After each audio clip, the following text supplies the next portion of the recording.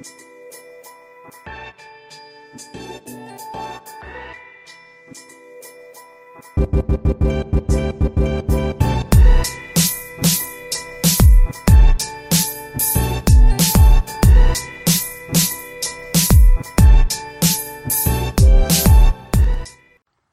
everyone and welcome to today's episode of the Pigskin Pulpit. I'm your host, the Sideline Statsman, and today we're covering Week 7 with all the big trades that happen and with 3 team scenarios that make sense before the trade deadline hits. We'll also be giving some Week 8 predictions. Our Change My Mind segment will also have an interesting topic, and we will close it out with the winners and losers of the week. So, without further ado, let's get it started. Starting off here with the big trades of the week. Let's discuss. So, I want to start off with Emmanuel Sanders, the wide receiver from Denver, heading out to San Francisco to join Jimmy G and Kyle Shanahan. For me, this was a great pickup for the 49ers. Landing Emmanuel Sanders. What else could you ask for? A young receiver with a lot of potential and talent with a high ceiling ahead. It also adds a new dimension to the passing game that's been struggling for a long time now, especially the Niners. I mean, with the Niners game, it was mostly run-oriented. It wasn't really a passing game. Jimmy G played the game manager, and that was it. He just managed the games on the ground, and as the plays went on, based off situations. He was a situational quarterback. Adding him now gives Shanahan more to do. He can work with Sanders and create more plays, passing-wise and otherwise. So you can use him, you basically can incorporate the passing game and get more yardage on plays, which is exactly what San Francisco needs. Granted who they're playing this week. Who is the Carolina Panthers? They need it now, and this was perfect timing to land him. So, great move here by the 49ers organization and by management. I like the idea of going after Emmanuel Sanders. And the other big trade we have is Mohamed Sanu to the New England Patriots. Good trade there as well. I mean, not for Atlanta because Atlanta lost a good receiver. But Sanu, I feel bad for. He's gone to so many teams and he's created so much bad luck in a way. I mean, think about it. He was in Cincinnati where he couldn't get anything done with Andy Dalton. And then ends up in Atlanta, has a good career in Atlanta, especially. But he was witness to the 28-3 loss, comeback by the Patriots. And now he gets dealt to that team. He goes to the Patriots, who also had to put Josh Gordon on IR and expect to waive him later on when he is fully healthy. So either way, Mohamed Sanu is a Patriot, and he's going to be pretty much taking Josh Gordon's role. It makes sense to an extent, but it's the right move either way. So think about it this way. You now have Mohamed Sanu working with Julian Edelman and Philip Dorsett. It's a great three receivers right there. All really good. I like it. Plus you add a little size, and you need a little size on the team, especially. You don't have that many tall receivers. And for the New England, this adds another receiver that Brady can throw to that's athletic, fast, and can also play quarterback like Edelman so they can use more trick plays.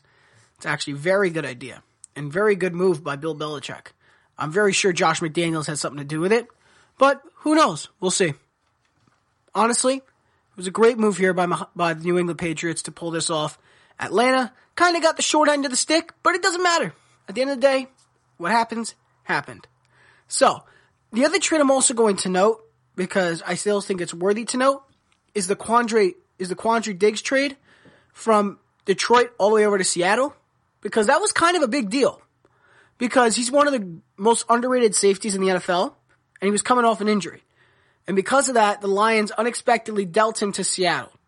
And by dealing him to Seattle, there's a lot of people questioning the sanity of the Detroit Lions organization and what is going on there operations-wise.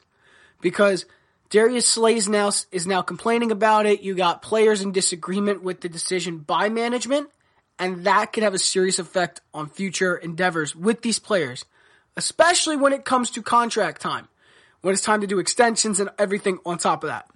That'll be an issue. So, otherwise though, for Seattle, that was a great trade. You landed a safety that can help fill the role for Bradley McDougald, who's been battling some injuries recently. I think he was just placed on IR as well. So filling that role, adding another dimension to the secondary, to lock down, to be a lockdown safety. He's also a hard hitter. Don't underestimate that guy. So yeah, those were the big trades this week. That's really it. I know it wasn't that long of a topic, but how far could you really go with the trade analysis here? I can't go too far. The draft pick values were also very good in exchange for them, so can't say much otherwise. These were all good trades for the receiving ends of both sides. They got good value out of them. But now, watching all this unfold, as we're approaching the deadline, there's things you have to question. Who should go where? What should happen?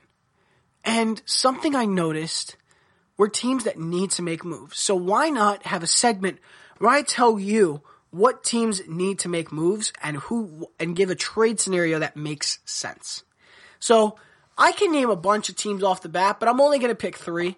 So if you want to talk about teams to focus on when we're talking about trade scenarios, you want to look at teams like the Bills, who are trying to hold on to their wild card spot. You want to talk about the Ravens, who want to maintain their stuff, but right now they've made moves, so they can't really be included. You got to talk about the Browns trying to make moves. I heard they're trying to get Nate Solder from the Giants. Can't tell you how true that is. They're looking for an O-lineman right now in the trade deadline, so that makes sense. You could also go here with the Colts, the Texans. You can go with pretty much anybody in the AFC South. AFC West, you can look at the Chiefs. They need some help a little bit in the secondary. Oakland, too. Oakland needs some work. The Chargers always need work, but I don't know what you could really add to help save your season. Same for the Broncos. You can go to Dallas. Right there, automatically with the safety positions. You can jump into Philly, who needs help at corners right now, and having depth over at the receiving position. You could go automatically to Tampa, who needs help with corners, even though there's no chance they're probably going to make the playoffs. Don't worry about Atlanta. Carolina, they're really good right now. I wouldn't be too worried. Honestly, all the way around, most of these teams are okay. It's the teams that are trying to fight to stay alive in the playoffs that need the help. So, with that, I'm going to give you 3 teams with their scenarios. So, the first team I do want to bring up that should have a focus on making a deal that's going to help them and benefit them are the Detroit Lions. Now, I understand they made a trade already and they got rid of Quandre Diggs. Shouldn't have happened. They should not have let him go that easy. They should have actually put up a fight and listened to their players. Now, a trade that works. Right now, the Lions, in case you guys haven't heard in the news, Kerryon Johnson just got put on the IR because of a knee surgery he just had. We don't know how many games he's going to miss. So in the meantime, they're exploring running back options like Paul Perkins, who's a free agent currently. If you were to ask me, I don't think that's a bad option. That doesn't mean it's a good option. So, there's so many free agent running backs out there you can rely on. You can go to him. You can go to Jay Ajayi.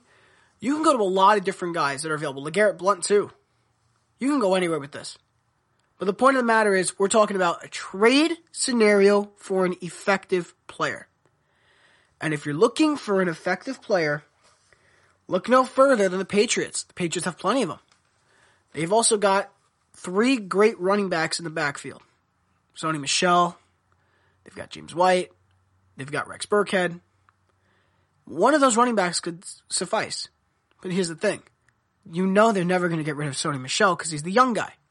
James White's essential for the passing game and helps out a lot. And Rex Burkhead is the power guy. So the question is, which back do you want? Which one does the Lions need? And if I'm the Lions, here's the deal. The Patriots are the team to go to for running backs, no matter what. Because you know the 49ers aren't going to give up anything after Breida's injury scare. So, keep an eye out on that too. Here's a good deal option.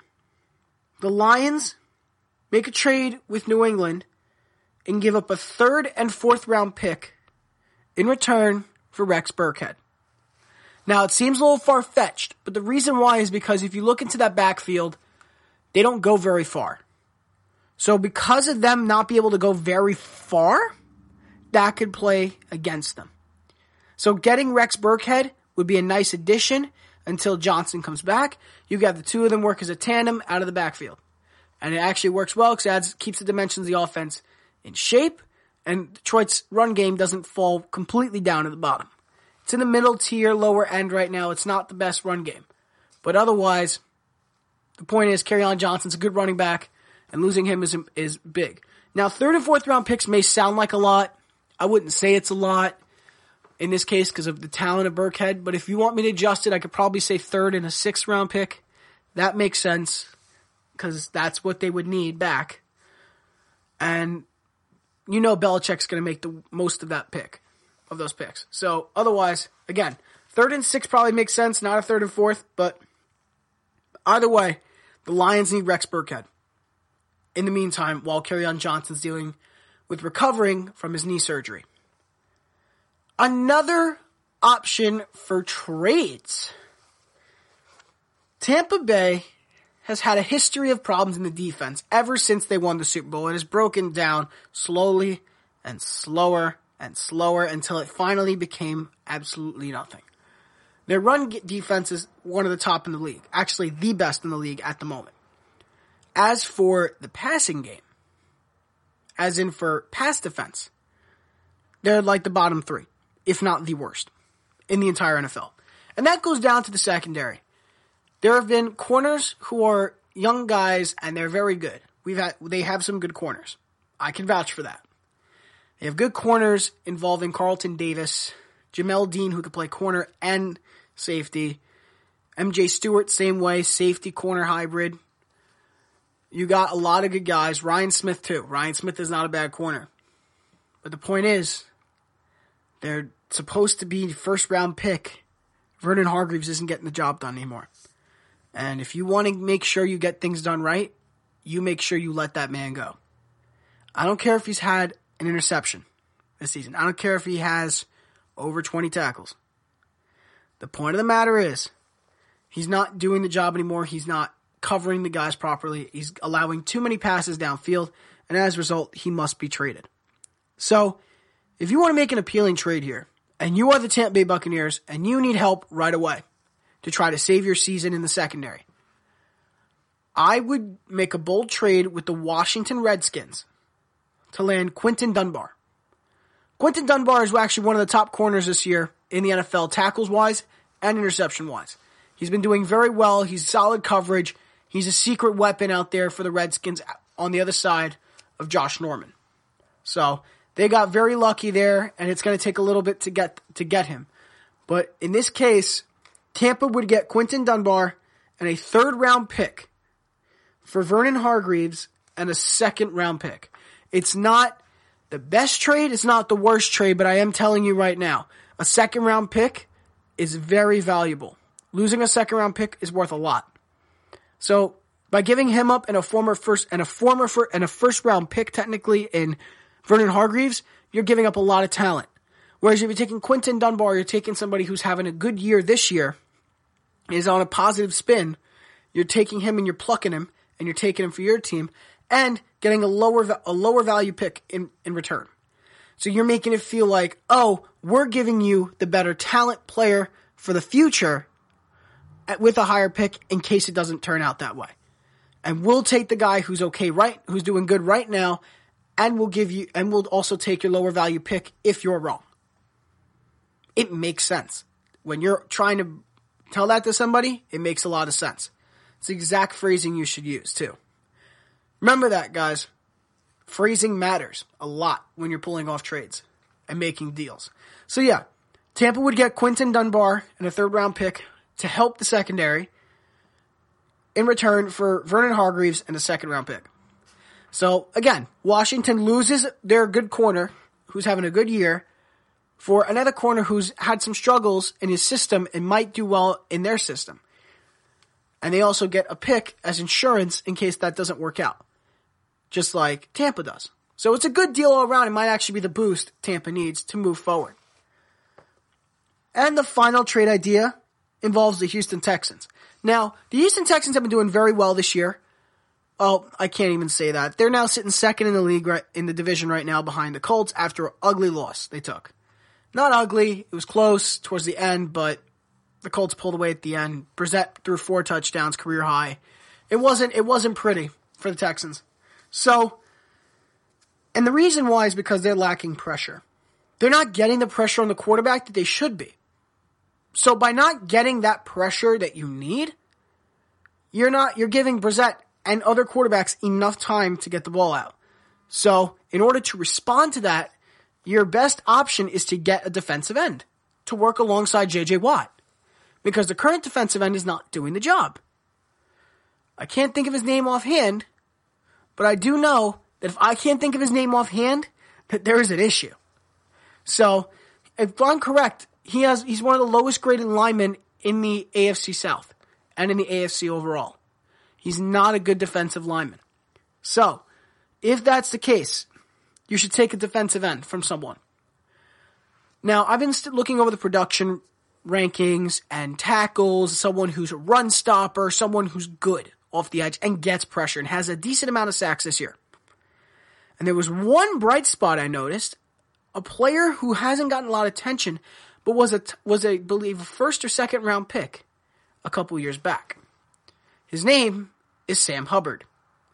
He's a defensive end from the Cincinnati Bengals, and he has racked up quite the stat sheet this year.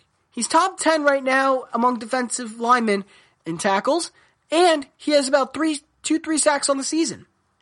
So based off that, that's a pretty good deal to me. Yeah, it's a good player. Hey, I'll pull the trigger on that. Why? Because Cincinnati's on an 0-7 season, and they're already tanking, and they're going to be up there for a high-value pick.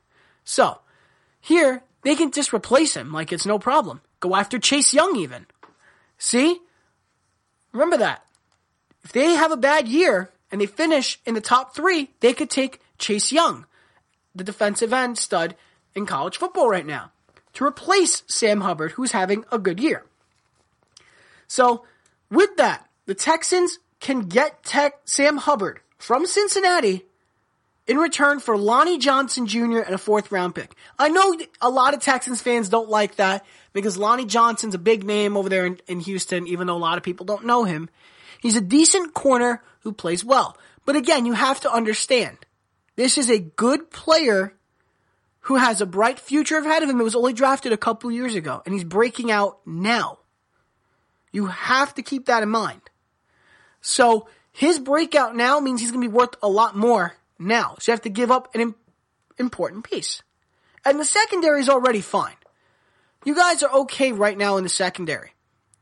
But at the defensive line, you need someone who's going to shut everything down. And I know you guys need a jack linebacker, but at the same time, you don't have to worry about it if you're constantly getting pressure on the quarterback every time.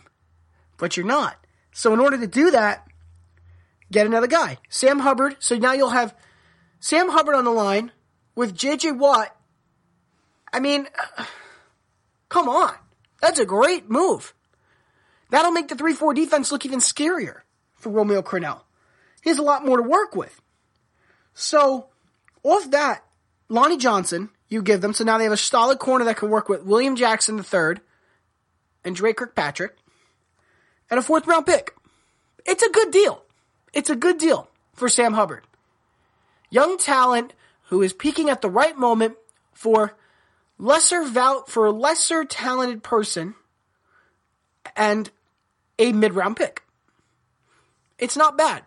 It's a good offer, and I think the Texans should offer that and get something from the Cincinnati. It's going to help them. They can make the playoffs with that player because the defense will have a new dimension. So, Houston, if you're listening, think about this. For real. Really do think about this. So that's going to conclude the 3-team scenario segments, okay? So for a recap, Lions will trade for Rex Burkhead. They'll have to give up a 3rd and 4th round pick for him, but they'll have the running back to solve the solution while Kerryon Johnson's recovering from knee surgery. Tampa Bay Buccaneers get Quinton Dunbar and a 3rd round pick from the Redskins for Vernon Hargreaves and a 2nd round pick. This way, Bucs can get an upgrade in the secondary from a player who's doing well this year, and the Redskins can get a high-potential player who is still young to do well. And if he doesn't do well, they have an insurance in the 2nd-round pick to get a new corner. And then for the Texans, they get Sam Hubbard, who's having a great year, from Cincinnati, in return for Lonnie Johnson Jr., the veteran corner, and a 4th-round pick. Gives Houston the pressure that they need from the defensive front that they've been looking for with J.J. Watt. And the Cincinnati Bengals add another veteran cornerback to help out their situation. And they get a mid-round pick to help in drafting for next year. So, overall, I think all these trade scenarios make sense and are good. So, that moves us now to the Week 8 predictions. Predictions for all the games in Week 8. We have a total of 15 games this week. Yes, you heard that right. We have 15 games this week. 30 different teams facing off. So, let's just jump straight into it. Starting off with Thursday Night Football. Starting off with the Washington Redskins versus the Minnesota Vikings. Two teams that had interesting starts to the season. The Redskins had a great performance with Case Keenum at quarterback. Then had their head coach fired because they couldn't win a game. And finally got a win after they fired him and beat the Dolphins. So, on top of that, you keep going, and you have the Minnesota Vikings who couldn't get the passing game going, and it affected their record. But ever since the comments were made by Adam Thielen, the Vikings have performed well because Kirk Cousins has been throwing the ball more, which means Dalvin Cook isn't getting the same amount of touches, but he's still producing at a high level. So now, the offense is clicking, the defense is working, and now they're becoming a team to beat in the NFC. As long as Kirk Cousins stayed consistent, they're going to be the team to beat in the NFC, and that is why they beat the Washington Redskins on Thursday night. The Denver Broncos will play Indy at 1 o'clock on Sunday at Lucas Oil Stadium. Indy, coming off a big win against Houston, is going to have to take on Denver without Emmanuel Sanders, who they just traded. And a defense that is still top 5 in the league. But is the defense enough to shut down the Colts? Because your offense starts to produce, and you don't have your main playmaker anymore. Your top receiver is now Cortland Sutton, who you drafted last year. So, you have to ask yourself, am I doing the right thing here? Are we going to win? Are we going to win this game? Can we get the offense going without our playmaker? The answer is no. No. You traded your playmaker. You traded your star. No way you win. So Indy beats Denver. Moving on to the other game, Tampa Bay Bucks versus the Tennessee Titans. Had to think about this one for a minute because Ryan Tannehill finally jolted the Titans pass game that had been lacking when Mariota was in. So, because of that, this is going to be really hard to watch because this may be a very close game. The Tennessee Titans secondary is very good, and you're going up against Jameis Winston, who gets flustered easily. So you could easily take advantage of that. Now, for the Titans here, JPP is coming back for the Bucks, hopefully, which means he may play this week, which means you have to deal with Ndamukong Suh and Ndamukong Suh. You got to deal with Vita Vea, and you got to deal with Jason Pierre-Paul. Yeah, I don't know if you guys want to take on that matchup, but if I were you, I'd do everything I can to protect Tannehill or he will be broken, which will force mistakes. So, this is going to be a highly contested game, and I think it all comes down to if JPP plays or not. And because I think he will play, the Bucks will have the upper hand, and they will narrowly defeat the Tennessee Titans. Narrowly. This is a tough game. Keep an eye out on this one. Arizona goes to Louisiana to take on the New Orleans Saints. Arizona is on a 3-game win streak. They're doing very, very well. And the Saints will finally get Drew Brees back this week. But the question is Drew Brees going to still perform at the same level after the injury he suffered? We'll have to find out. Arizona, not a good defense. Saints defense, very good. Cardinals offense, pretty good. Saints offense, damn good. Quarterbacks, Kyler Murray, young, mobile, multidimensional. Breeze, supposed to be multidimensional, but due to age, he's turning into a pocket passer. So, and we coming off the injury too, so we don't know what will happen. There's a lot of question marks with this game, but I'm going to take my instinct here and go with the New Orleans Saints. There's too many question marks to really say that Arizona would win this game. And this is going for both sides here. Which now brings me to the next game, the Cincinnati Bengals versus the LA Rams. Let's not talk about that. LA Rams for the win. So, that brings us to the Jets versus the Jaguars. That's going to be the game to watch as well. Jets offense is supposed to be invigorated, but they took on the Patriots and lost 33-0. 33-0. What in tarnation happened? I mean, my goodness.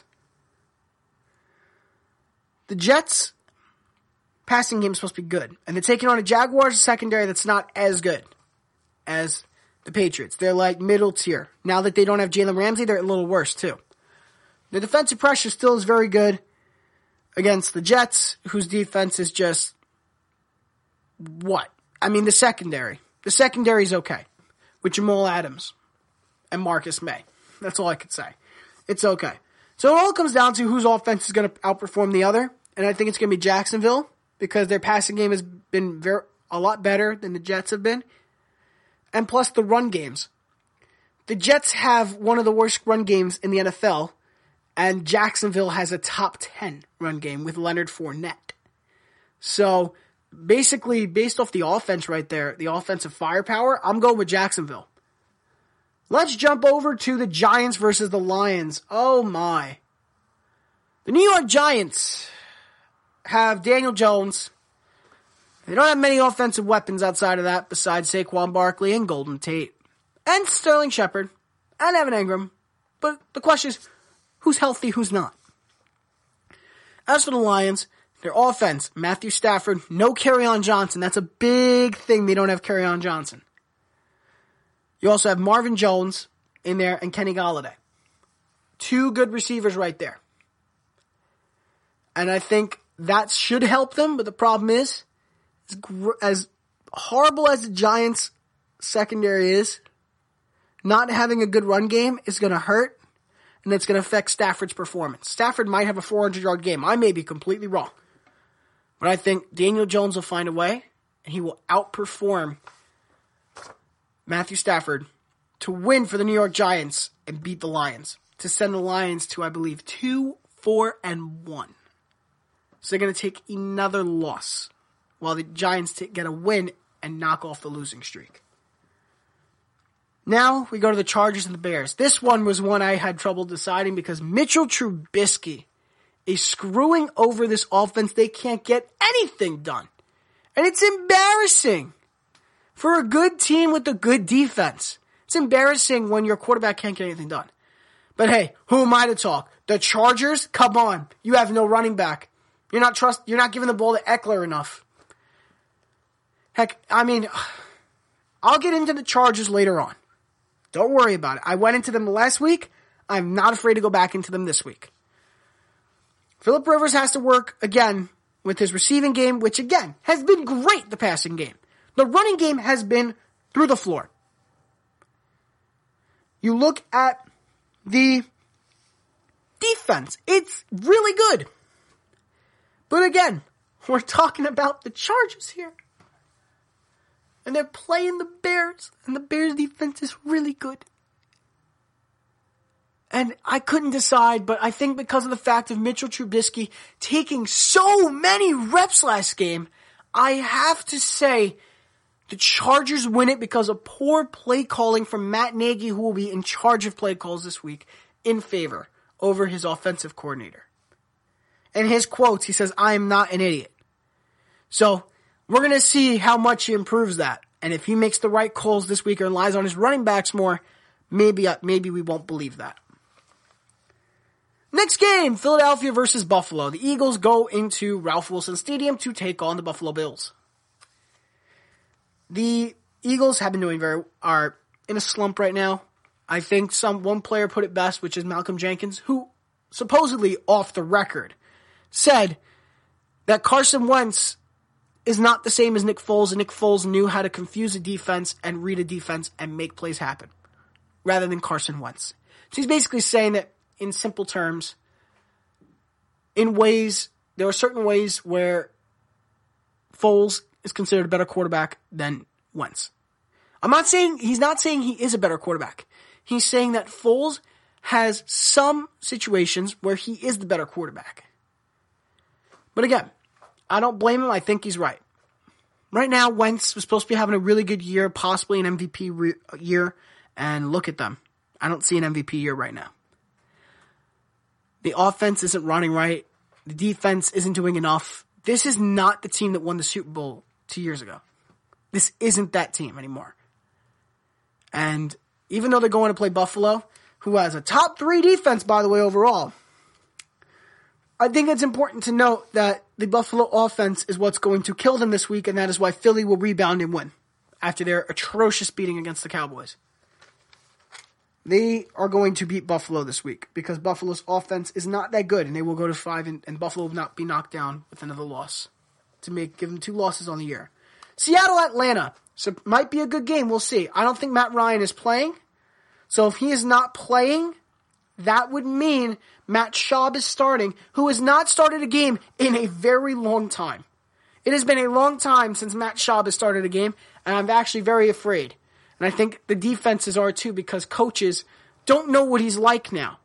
They don't know his tendencies because there's no recent film. So this may actually play into Atlanta's favor. Think about it. No recent film. You have nothing to study except old film, and his old habits may have changed. He may have new techniques to winning. So that might actually mean the Falcons win this week and get 2 wins on the season.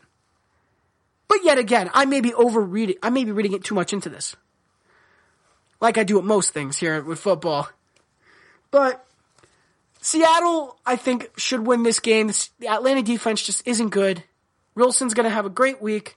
And as a result, the Seattle wins in Atlanta. Carolina playing San Francisco. This is game of the week right here. I am telling you right now. They're going to be in San Francisco. San Francisco's defense is going to try to stop the Carolina offense that has been reinvigorated by Kyle Allen. Kyle Allen is 4-0 since he took over for the Panthers, and he has been the most underrated and forgotten story right now in the NFL. He is impressive. He is a good passer. I would want him to be my quarterback. He is great, and he's talented, and I hope he wins the starting job. However, this is the biggest test of his life. This is the second best defense in the NFL and the number 1 passing defense in the NFL.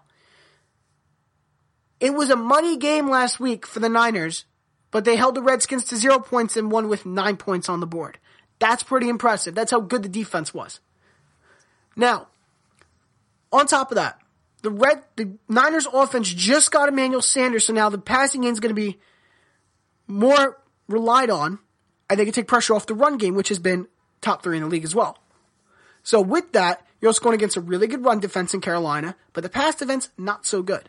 So with that, that's probably why they took Emmanuel Sanders to get the advantage to beat Carolina. Taking Emmanuel Sanders gives them a chance to exploit the fact that they don't have a good pass defense. So, that means Kyle Shanahan can create some misdirection with his offensive coordinator, and as a result, they can confuse the Carolina defense and take advantages with passes downfield to Emmanuel Sanders. Expect the Niners to try to run up the score and this be a high-scoring game. Got the Niners winning it. Cleveland playing New England. Oh, New England. I know it sounds weird for me to just say that, but let me just tell you. That Browns offense can't do anything because Mayfield has no time. There is no offensive line. Chase Winovich is incredible right now. And I said he was going to be incredible. I told all my friends and everybody I knew that Chase Winovich is going to be a star right now for the Patriots. And he's going to be like the next Willie McGinnis. Yes, that's right. The next Willie McGinnis and Ted Bruschi. I mean, on top of that, I could just go here with the fact that Cleveland's defense won't be able to stop Brady. Now that they just took Mohamed Sanu. Because now they have another receiver they got to study separately. And that's even more time consuming. I don't believe they'll be prepared for that. Now we're going to go into Oakland and Houston. The Raiders go to Energy Stadium to take on the Houston Texans. And the Houston Texans should win this game, but expect Derek Carr to try to get stuff going and have to throw the ball more because Jacobs will not be able to run the ball as well. because the Texans' run defense is actually pretty good. Which now leads us to the Sunday Night Football game. Dun, dun, dun, dun, dun, dun, dun, dun. We have the Green Bay Packers taking on the Kansas City Chiefs. Rematch of Super Bowls 1 and 2. And we have Aaron Rodgers going up against... Oh yeah, that's right. Mahomes isn't starting this week. Bummer. Well, I guess that means the Packers win, right? I think. Unless Matt Moore's a good quarterback. I'm not sure. I haven't seen him really play. The last time I saw him actually starting, he was leading Miami to the playoffs to take on the Steelers, where he took a hard hit that knocked him clean out, where he had a concussion and missed the rest of the game, where they had to bring in a third-string quarterback and they ended up losing. Yeah, that Matt Moore. Okay. The Matt Moore that carried Miami to the playoffs after Tannehill got hurt. I got you. The old veteran.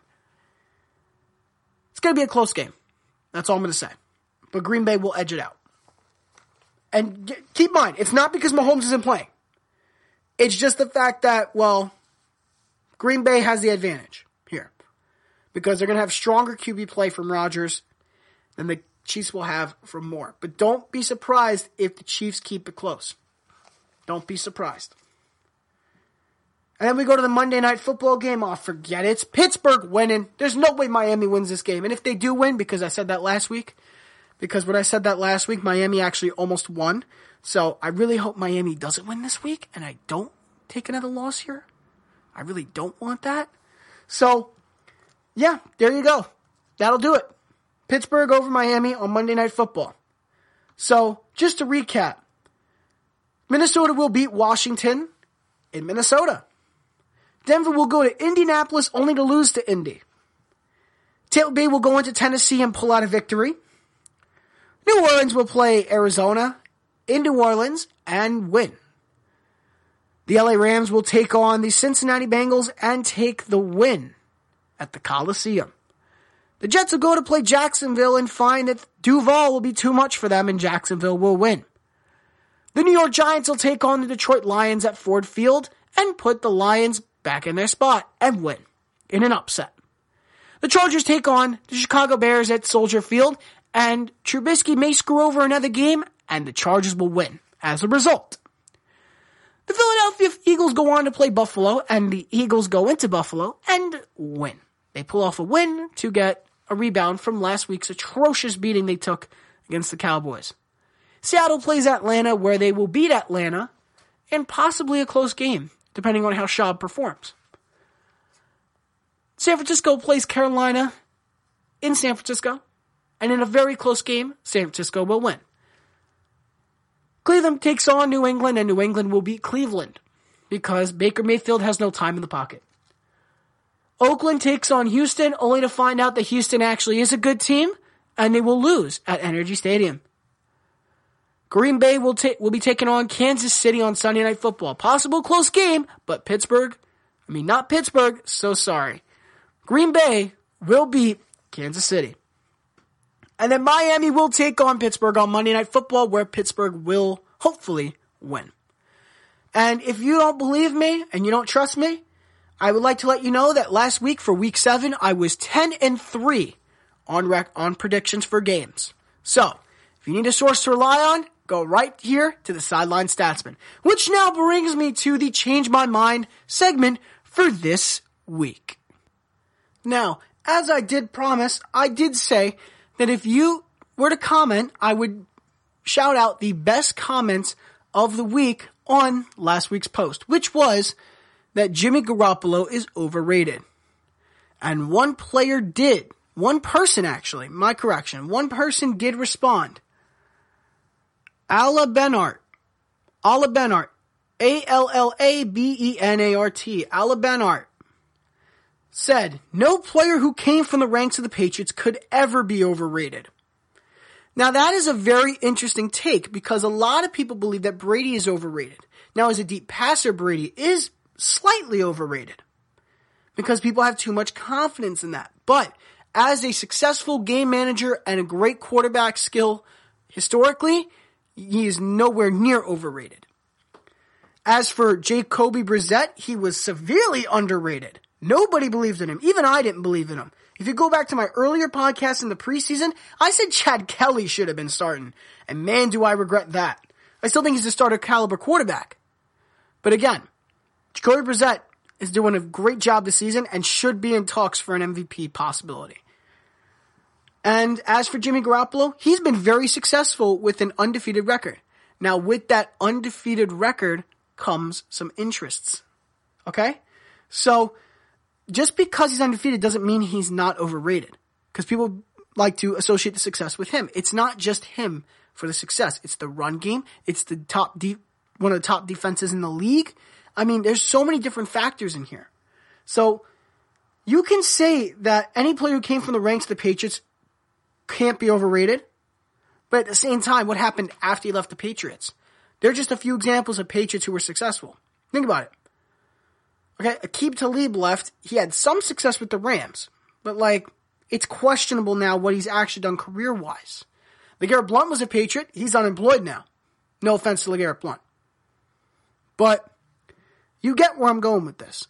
Patriots players who leave, and even coaches, don't typically have the same success as they do when they're with the Patriots. It's just the case that Jacoby Brissett and Jimmy Garoppolo are finding success outside of the Patriots. And that is a rare occurrence.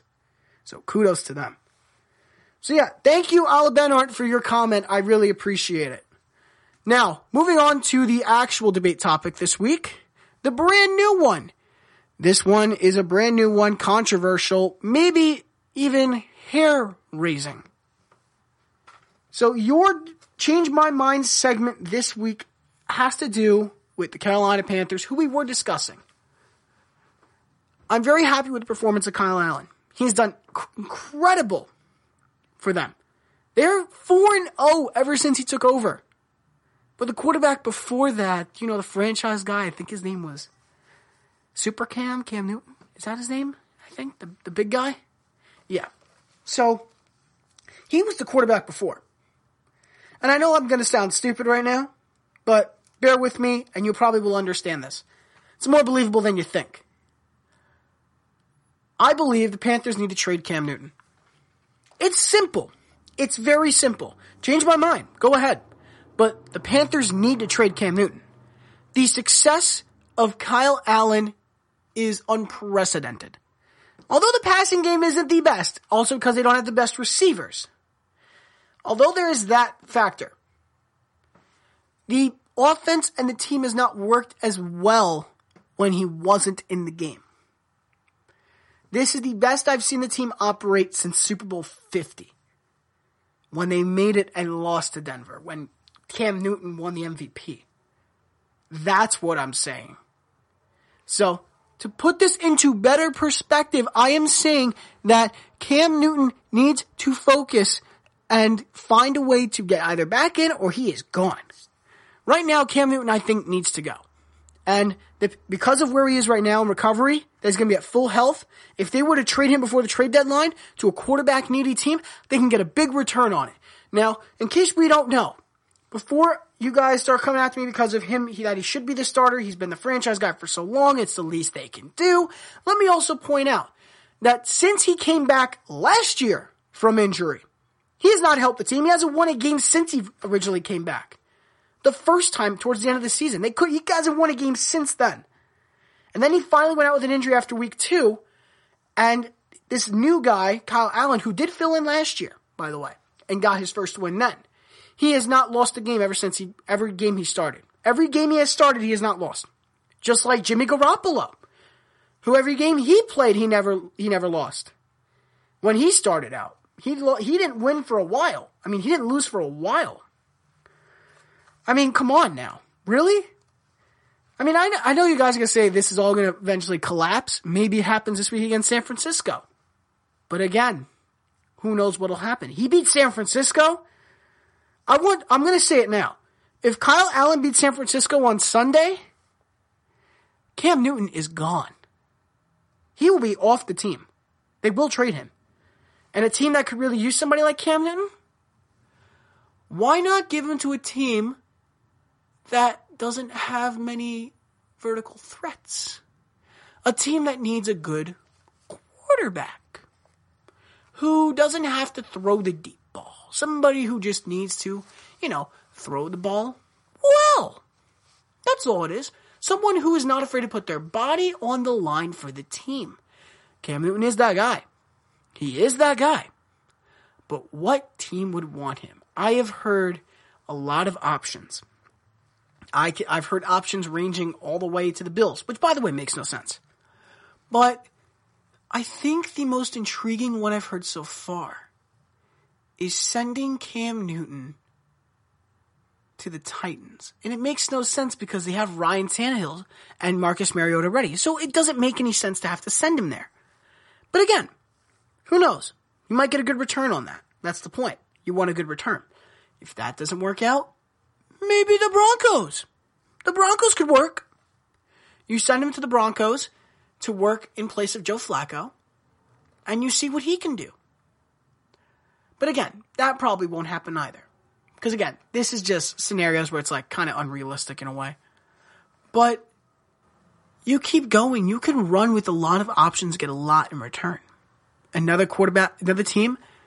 Did we ever think about the possibility of sending him maybe to the Lions? No, we could never send him to the Lions. And Matthew Stafford. Yeah, you're right. I'm sorry. Never send him to the Lions. Let's think of teams here together. Okay?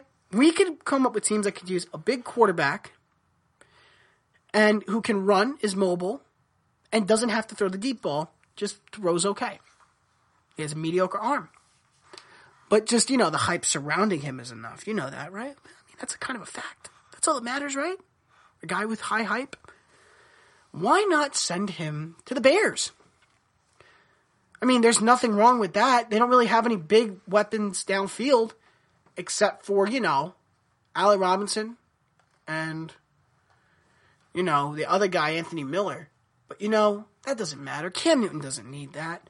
He'll just make them work shorter routes and adjust their game plan to his game style. That's all that has to happen.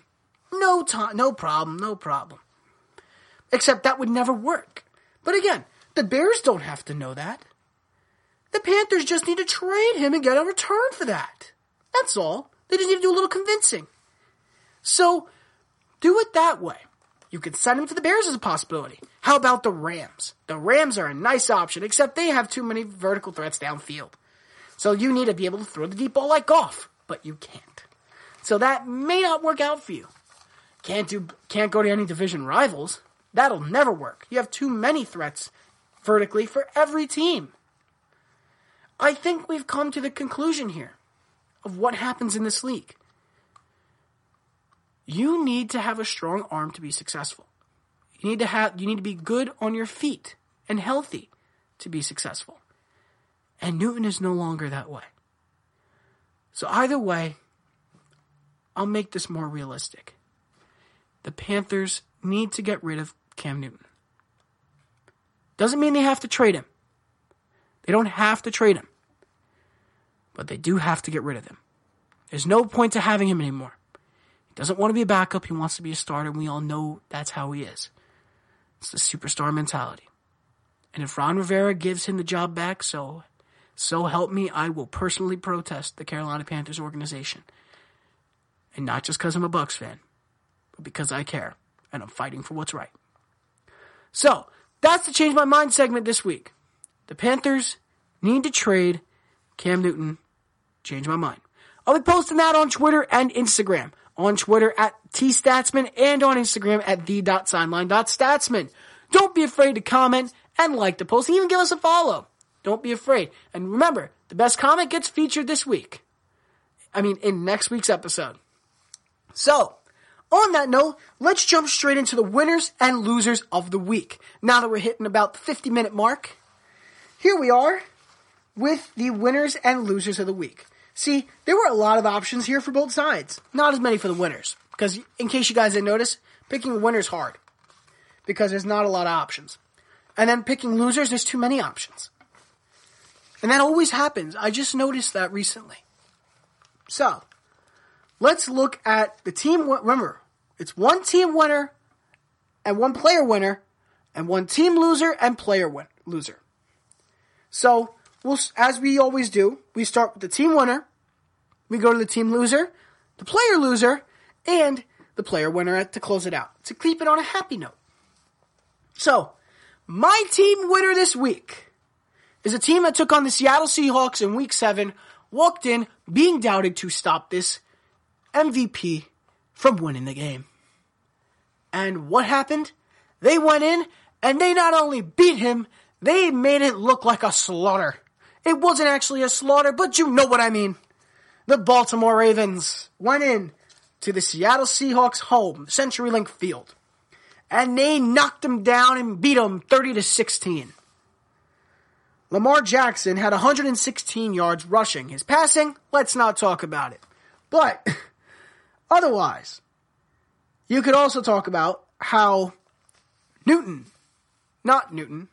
Wilson had his first interception this week. And not only was it an interception, it was who was it intercepted by. It was picked off by the former Ram corner, Marcus Peters, who had just been traded to them by the Rams. In his first game as a Raven, he not only picks off Wilson, he runs it all the way to the other side for a pick 6, which ended up being costly, as that would seal the deal pretty much on what was going to be a loss for the Seattle Seahawks. I feel bad for them, but once again, the Ravens proved that it doesn't matter if you have a strong QB or a running QB who is very good at running.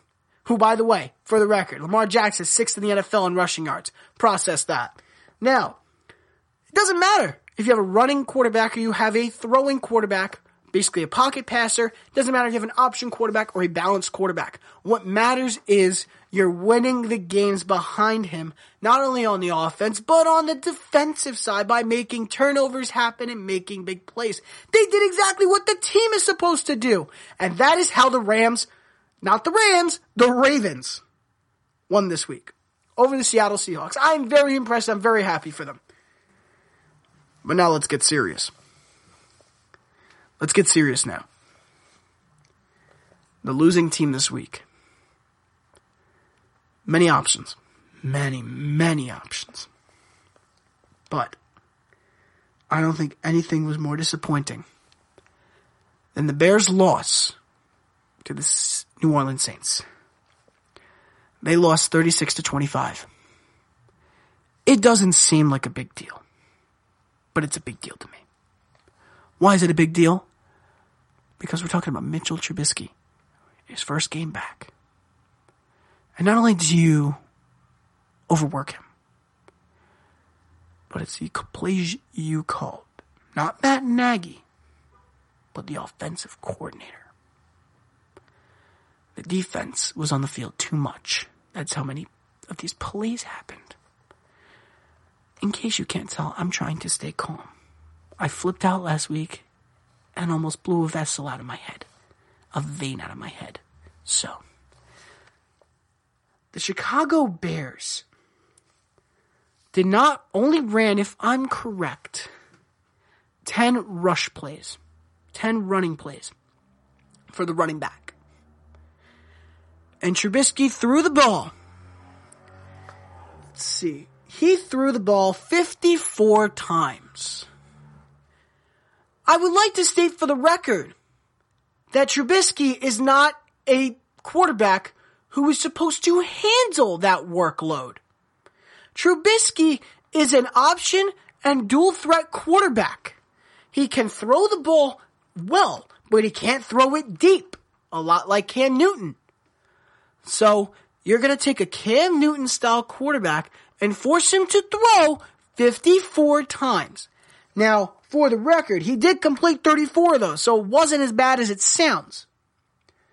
But again, 251 yards and 2 touchdowns. That is not good. The yardage is not good.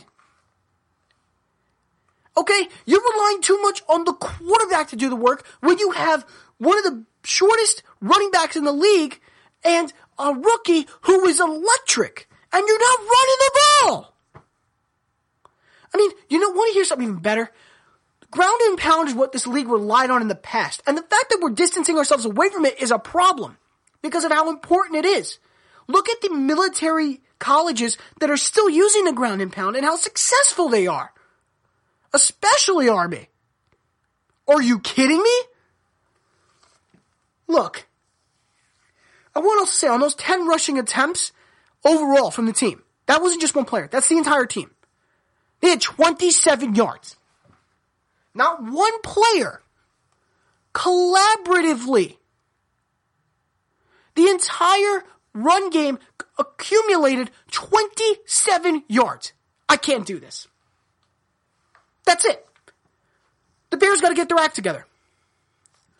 Now this goes to my player loser, Melvin Gordon. I'm just going to go flat out because I'm starting to run out of time here. Look, Melvin Gordon had a horrible week. Okay, he ran the ball 16 times for 32 yards. That's 2 yards per carry. That is not good. Not good. And he doesn't get the job done. He also had a chance. By the way, no touchdowns either. He had a chance at the end of the game to run it in and win. Not once, not twice, 3 times he had the chance. Actually, no. I think it was more than that because I was watching that game. About 4 or 5 times they could have ran that ball in to score and win and end the game. He could not punch it in on the first 4. And on the 5th attempt, as he was coming up to the goal line and he was on top of a player trying to push forward, the ball came out. He fumbled the ball. And who picked it up? The Titans. And the Titans picked it up and they secured it and they won the game. Melvin Gordon is hurting the Chargers. I would trade him. I would get rid of him now. Let somebody else deal with this contract issue because he is not proving he deserves to be the starter on this squad or get that contract. I am heated and I am livid. Not a single carry he's had so far this season since he came back has gone more than 7 yards. You can look that up. Not a single carry he's had has gone over that many yards. Has not gone over 7 yards. None of his attempts. I am serious. You can look it up. Needs to be fixed. Eckler is better right now than Gordon is. Something has to be done soon, or else the Chargers season is over completely. They lose again this week, it's over. But now, I'll get on a happier note to close out, and I'll get to the winning player, who is Chase Edmonds. I'm so happy for this guy. Got drafted last year, and he didn't have as much of a productive year as David Johnson did until he hit IR, and he really didn't do too well. Now that they're both healthy and they're performing, you see Chase Edmonds go up against the Giants defense this week, and he has 27 carries for 126 yards and 3 touchdowns. Yes, 3 touchdowns for the guy. He had a breakout game in such a wonderful fashion, and he really deserved it. He really helped carry Arizona over when Kyler Murray wasn't having the best game productively in the passing game, because he only went over 100, just made it over 100 yards passing. But the fact of the matter is, the Cardinals had a good game because Edmonds had a good game. Edmonds averaged 4.7 yards per carry. That is a beautiful statistic, and I hope he keeps it up because he is going to be a big name in this league if he keeps producing these numbers. They ended up winning the game 27-21 over the Giants. So yeah, there you have it. That's today's episode for the Pigskin Pulpit. I'm your host, the Sideline Statsman, and we'll see you next time. Remember to follow us on Twitter at tstatsman and on Instagram at the.sideline.statsman. Give us a like, give us a follow even, or even comment on some of our posts. I don't mind. I'm your host, once again, the Sideline Statsman, and we'll see you next time. Have a great day, everyone.